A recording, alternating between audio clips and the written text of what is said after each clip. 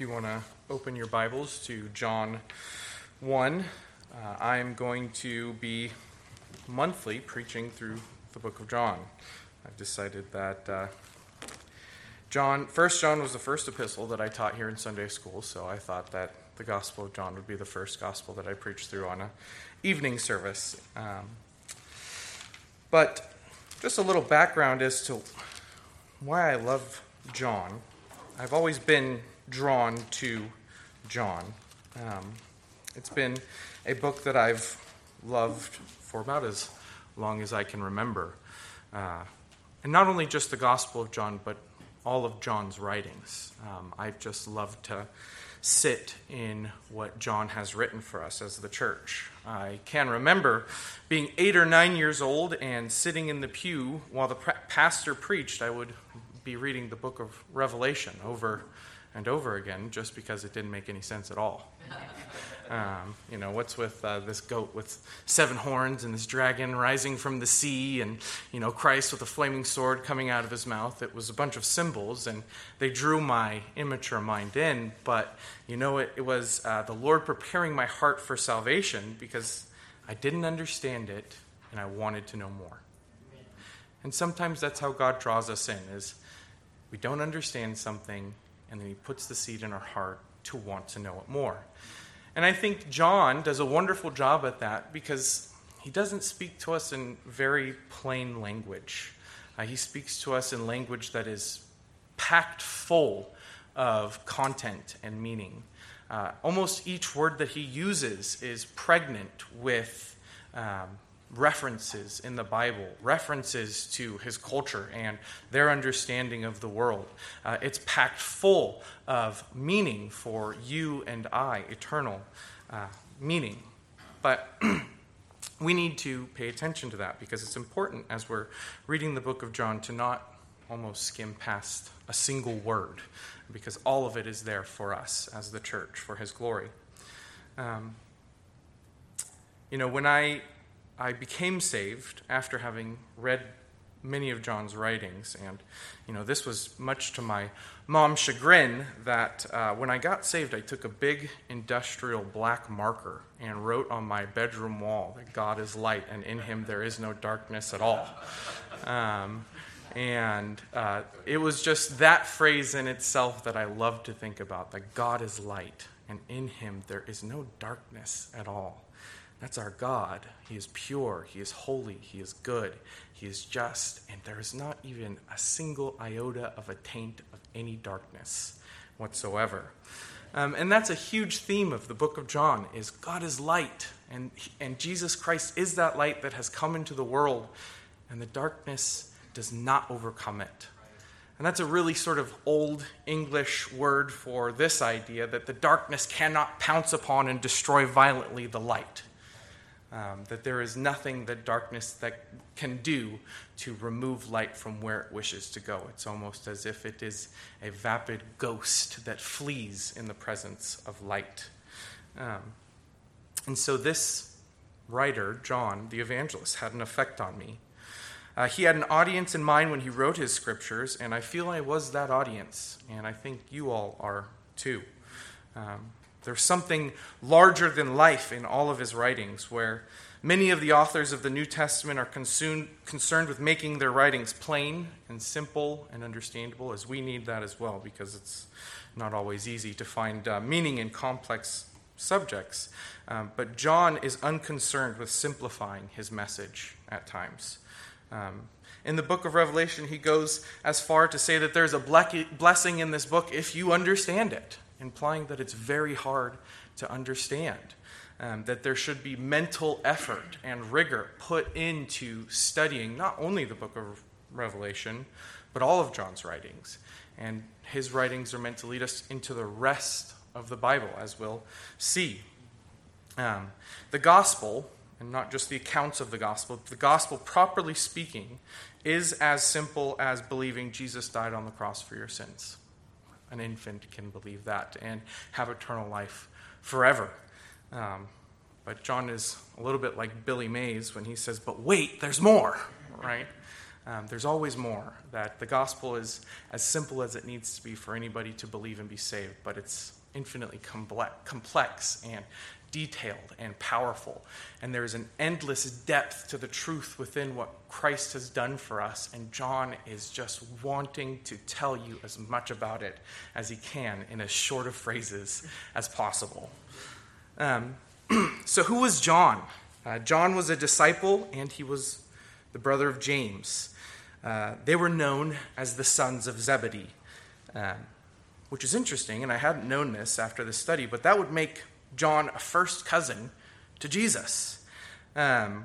Mary, who is identified as Salome, is also identified as Mary, Jesus' sister.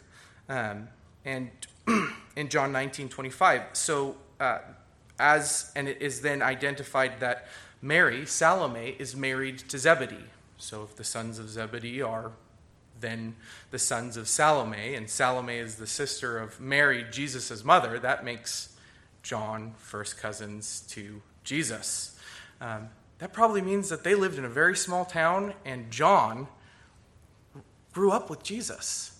You know, he was not one of the disciples who was called, "Come, follow me." He was there at the very beginning.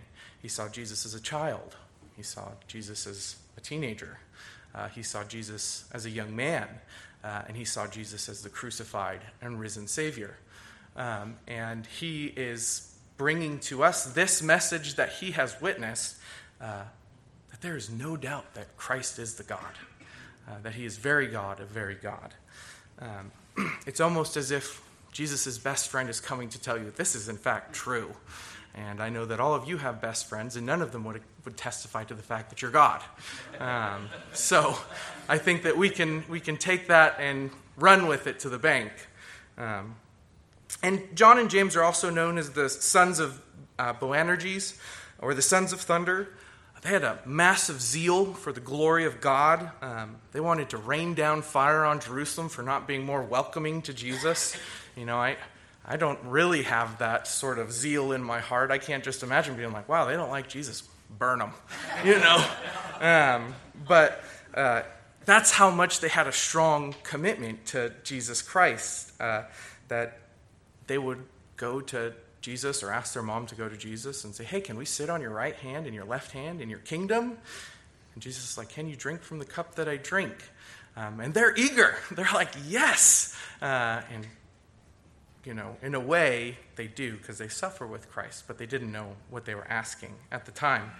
And I think that it's interesting that John's accounts of himself aren't exactly glorious accounts. They're pretty humbling accounts. You know, the quick judgment and the swift desire to be at the right hand of God, that's pride. That's a bit of pride and ego. And zeal can often be sort of conflated with pride. And, you know, he kind of makes, I think it's almost a joke on himself, because when you read his later writings and you read his epistles, the Lord has seriously brought him back and reminded him that this message of the gospel of reconciliation is about love and light and joy and peace and patience and sharing the truth in love. But it isn't without judgment at the end of the age. And it's not going to be coming through men. It's going to be coming through our Savior, who has a flaming sword coming out of his mouth. But in this age, in our church age, we go out there and we bring the Word of God, which is called the sword of the Spirit, and we make war against principalities by preaching and teaching and sharing the Word of God. So as a lifelong witness of Jesus Christ's earthly ministry, John writes in 1 John 1 through 4, and I believe that this is basically John's thesis for his writing anything. I think that if you're reading John, you should have this in the back of your mind. That which was from the beginning, which we have heard, which we have seen with our eyes, which we have looked upon and have touched with our hands concerning the word of life. The life was made manifest, and we have seen it, and testify to it, and proclaim to you the eternal life which was with the Father, and was made manifest to us. That which we have seen and heard we proclaim also to you, so that you too may have fellowship with us. And indeed, our fellowship is with the Father and with the Son, Jesus Christ. And we are writing these things so that our joy may be complete. This is John's thesis statement. And the Gospel of John kind of just runs into that and sucker punches you with the truth. And here, John's kind of giving us a preface for what he's doing in his writing. And his thesis is essentially this: Jesus Christ, who is God, really came down from heaven and taught us the truth about God as a man. That he is life, and that we can have that life by believing that he is God and trusting him to save us. That John is writing to teach us that God is who he says he is, that Jesus is that God, and he is who he says he is, and we can trust their testimony. And in his writings, he is utterly concerned with proving the deity or the godhood of Jesus Christ. He doesn't waste any time. And he comes out of the gate swinging in John 1:1. In the beginning was the Word. It is so full of meaning for us as the church.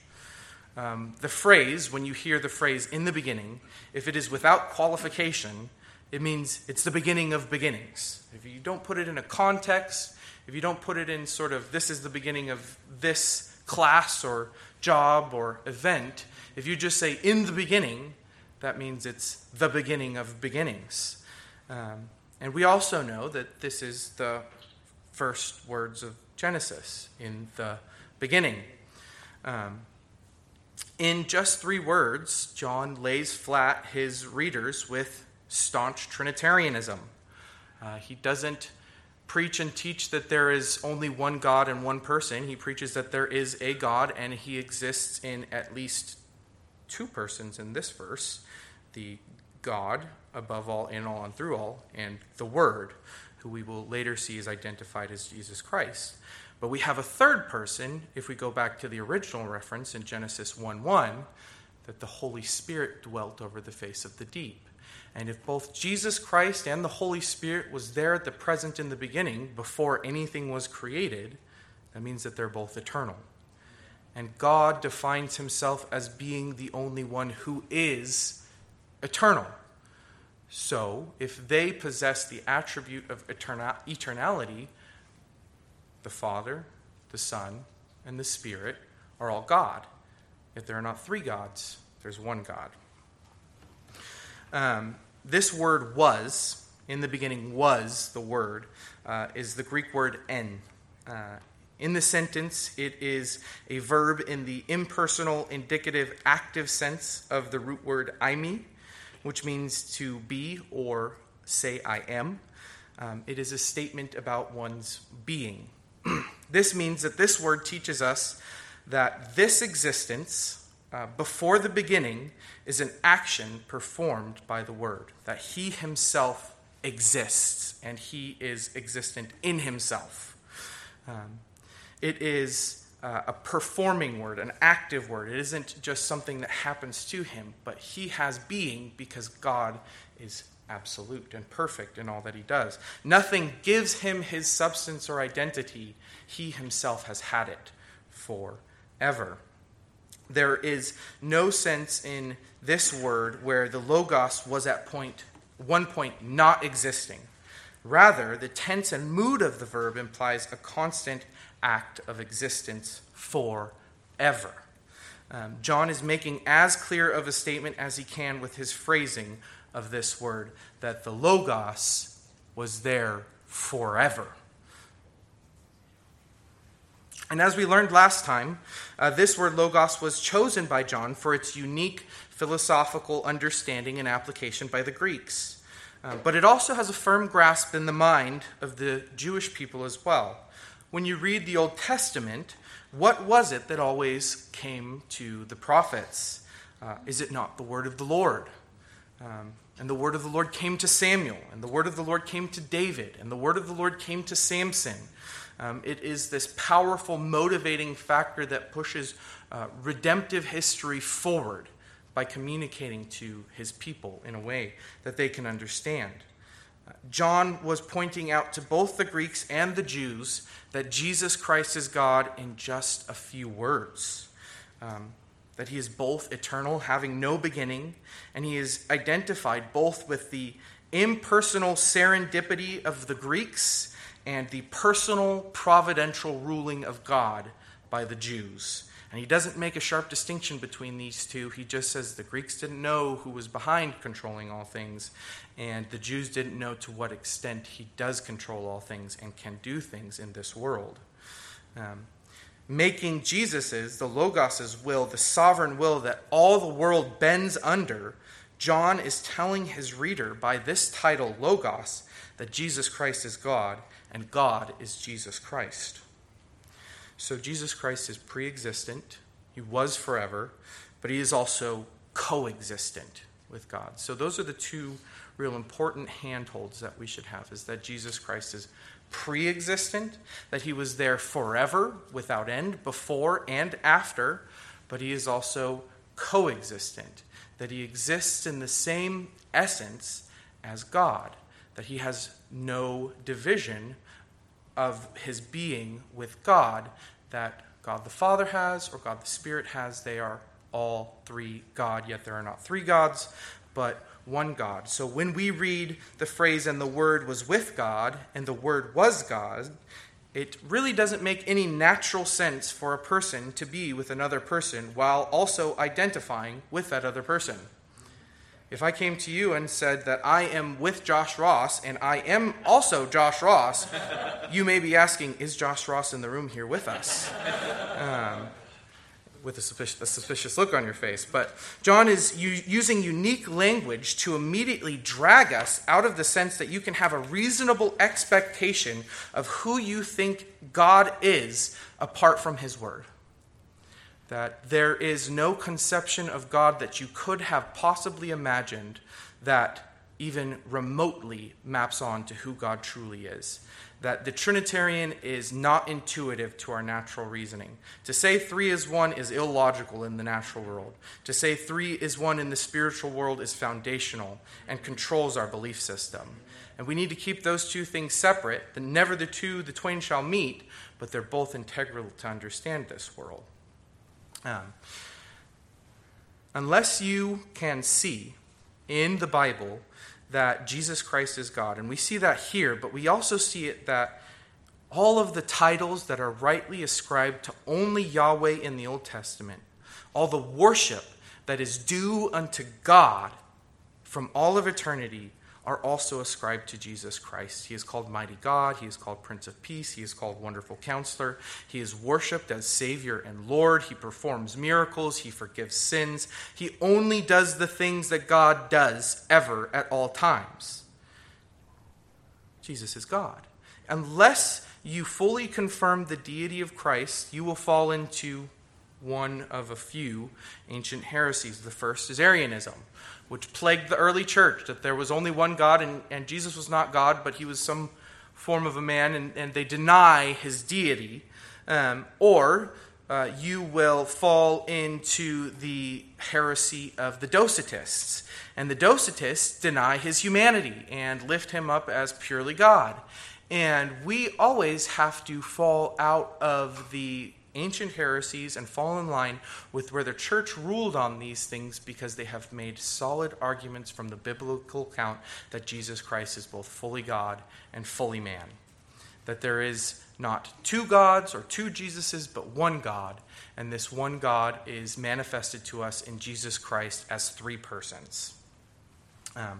As confessional Reformed Baptists, we know that the Father is God, the Son is God, and the Spirit is God, and yet there are not three gods but one God. We know that these three persons are eternally distinct. Each person of the Trinity never becomes a member of another member of the Trinity. The Father never becomes the Son never becomes the Spirit never becomes the Father. These are all three distinct persons. And that heresy is called modalism.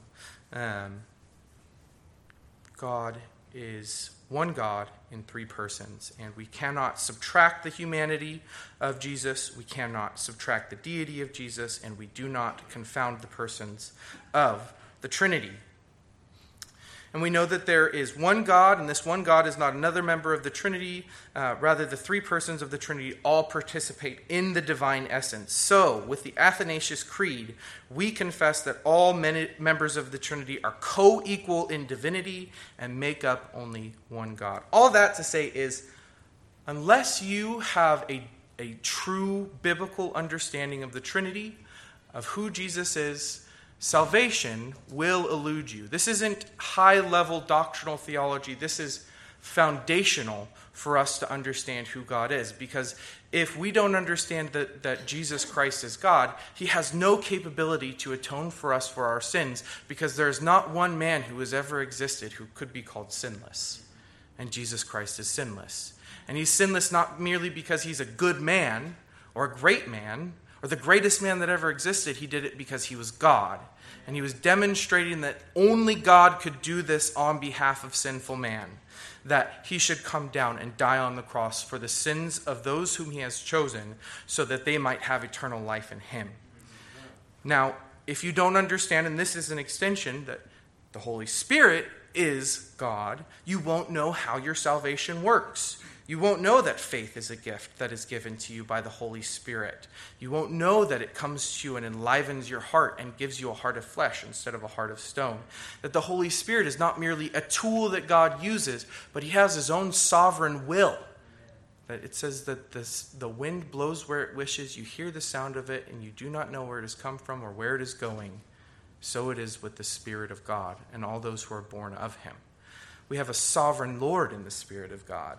And so, whenever I hear people are having a revival, I just think, I didn't know that you were that tight with the Holy Spirit to tell him what to do.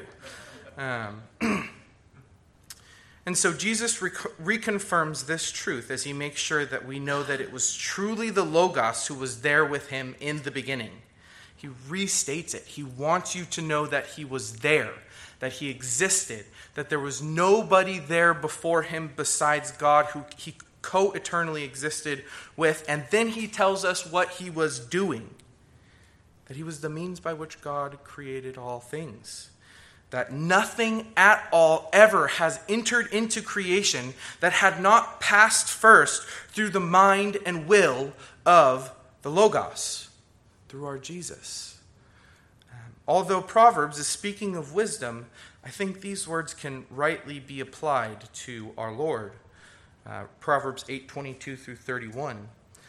The Lord possessed me at the beginning of his work, the first of his acts of old. Ages ago I was set up, at the first, before the beginning of the earth. When there were no depths, I was brought forth. When there were no springs abounding with water, before the mountains had been shaped, before the hills I was brought forth, before he had made the earth with its fields, or the first of the dust of the world, when he established the heavens, I was there. When he drew a circle on the face of the deep, when he made firm the skies above, when he assigned to the sea its limit, so that the waters might not transgress his command, when he marked out the foundations of the earth, then I was beside him like a master workman, and I was daily his delight, rejoicing before him always, rejoicing in his inhabited world, and delighting in the children of man. John is writing about this Jesus, who crafted everything and sustains all of us here even now. That if he should remove his sustaining hand from us, we would all vanish and fall into dust. This Jesus whom John laid his head upon his chest, this Jesus who crafted everything, he is our Savior. He is the ruler of all things. And he has promised us that he makes all things work to the good of those who love him and are called according to his purpose. When I'm working at the elementary school, sometimes I'll get a question from a kid. Where did God come from? And I love this question because it's maybe one of the first times that they're ever going to have their minds boggled by God. They just, when you tell them it, they just go, I don't really understand that. I'm like, good, you don't have to. But they all have this same line of logic. I have parents My parents have parents. My parents' parents' parents have parents. And if I track that all the way back to the very beginning, that must mean God has parents. I think that's maybe where Mormons came from. No one just taught them as children that he existed forever. But it's such a blessing to see their furrowed brows when I tell them that no matter how far back they can think, God is already there. He was already there. That even before they imagined him going there, God had already been there for eternity. And, they just go, that doesn't make a lot of sense, Mr. Ross. And I'm like, that's okay. That's what it means to be God, is that he doesn't have to make sense to you. He exists beyond your understanding. You can only ever grasp at the edges of his robe and say, Lord, carry me where you want to go. But he never goes, well, you have to understand me all the way first. He goes, trust me. I've been here forever, and I will continue to be here forever. And I'm telling you to trust me in this place right here and right now. And I say, if there is anyone or anything that has ever existed forever, it would be God too, because only God exists forever. And so a very definition, or how we understand God, is that God exists forever. If you think anything else exists forever, that too is God. But nothing else exists forever. And so the children, they get to understand, oh, God exists forever. That's what it means that he exists forever, that he is God, and nothing else does. And it kind of goes, I kind of understand that, but I'm just going to trust him. So I love teaching kids about that. That's a wonderful blessing that the Lord has granted me. But as a reminder, and this is where our application is, and we'll end here, his aim in his writing is to prove the deity of Jesus Christ. But he's also doing this so that our joy may be full. That we don't have a God who tells us what to believe and then doesn't bless that knowledge. That the knowledge of God is automatically and powerfully linked to our blessing in this life. That if you can hold on to the knowledge of God and trust that he has always been there, your joy will be full no matter what. It cannot be robbed of you because it's spiritual. And it's an eternal joy that God has promised to give to those who love him.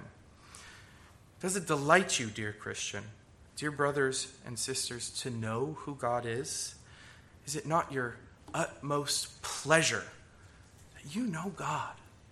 There have been billions upon billions of humans who have lived their entire lives not knowing a single iota of the glory that has been revealed to us in Jesus Christ. And here we are with the whole book ready and open to be read and understood. That there is an order to the universe, that there is an eternal principle of justice and mercy that governs all things and that will one day make all things right, and that this principle will correct anything and all things that has ever happened, all rights, all wrongs, all sins, all tears. They will either be punished in hell by the justice of God that is pure and perfect, or they will have received mercy on the cross of Jesus Christ, that all of these things are under the control of our God, who is the Logos and who has been there forever. How lovely is it to know that the one who has orchestrated the stars in the heavens and carved the black caverns underneath the sea has been completely willing to suffer and die on your behalf to make all things right. It should not only boggle the minds of children, it should boggle your mind as well. There's no reason whatsoever that Jesus Christ should die for you. There's nothing lovely that has drawn you to him in yourself. That there is nothing that makes you worthy of his love. That in fact, the goodness that he gives you is demerited. You have done the exact opposite of what he has told you to do, so that you might earn only wrath forever. And he has given you, if you believe, eternal life and blessing forever. Let that boggle your mind. It will boggle your mind when you enter into heaven. You'll get there and you'll recognize that you did not understand 0.1% of any part of that salvation. And you'll sit there and go, oh Lord, thank you. Thank you. It is sublime that we have a Savior that we know orchestrates all things. And this one who orchestrates all things is not some vague, abstract, generic principle who makes some good things happen, some bad things happen sometimes, but that there is not one single atom in all of existence that is not controlled by this suffering Savior who died for you. Father, we thank you for this day, Lord. We thank you for the fact that you have existed forever.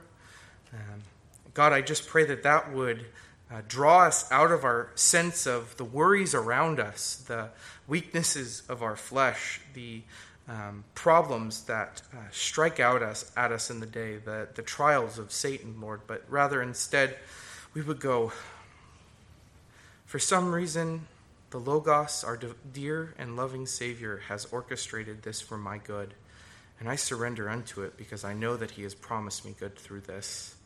Lord, I pray that we would sit under that teaching, sit under your glory, sit under the fact that we cannot comprehend you at all because you are far above us. But we hold on to you and apprehend you and trust you with everything that we have. And you say that is enough for those who call on the name of the Lord and confess with their mouth that Jesus is Lord shall be saved, God. And I pray, Lord, that all of us in this room will have done that. We thank you for the book of John. We thank you for the writings of John. Please help us understand it all the more, Jesus. In your name we pray. Amen.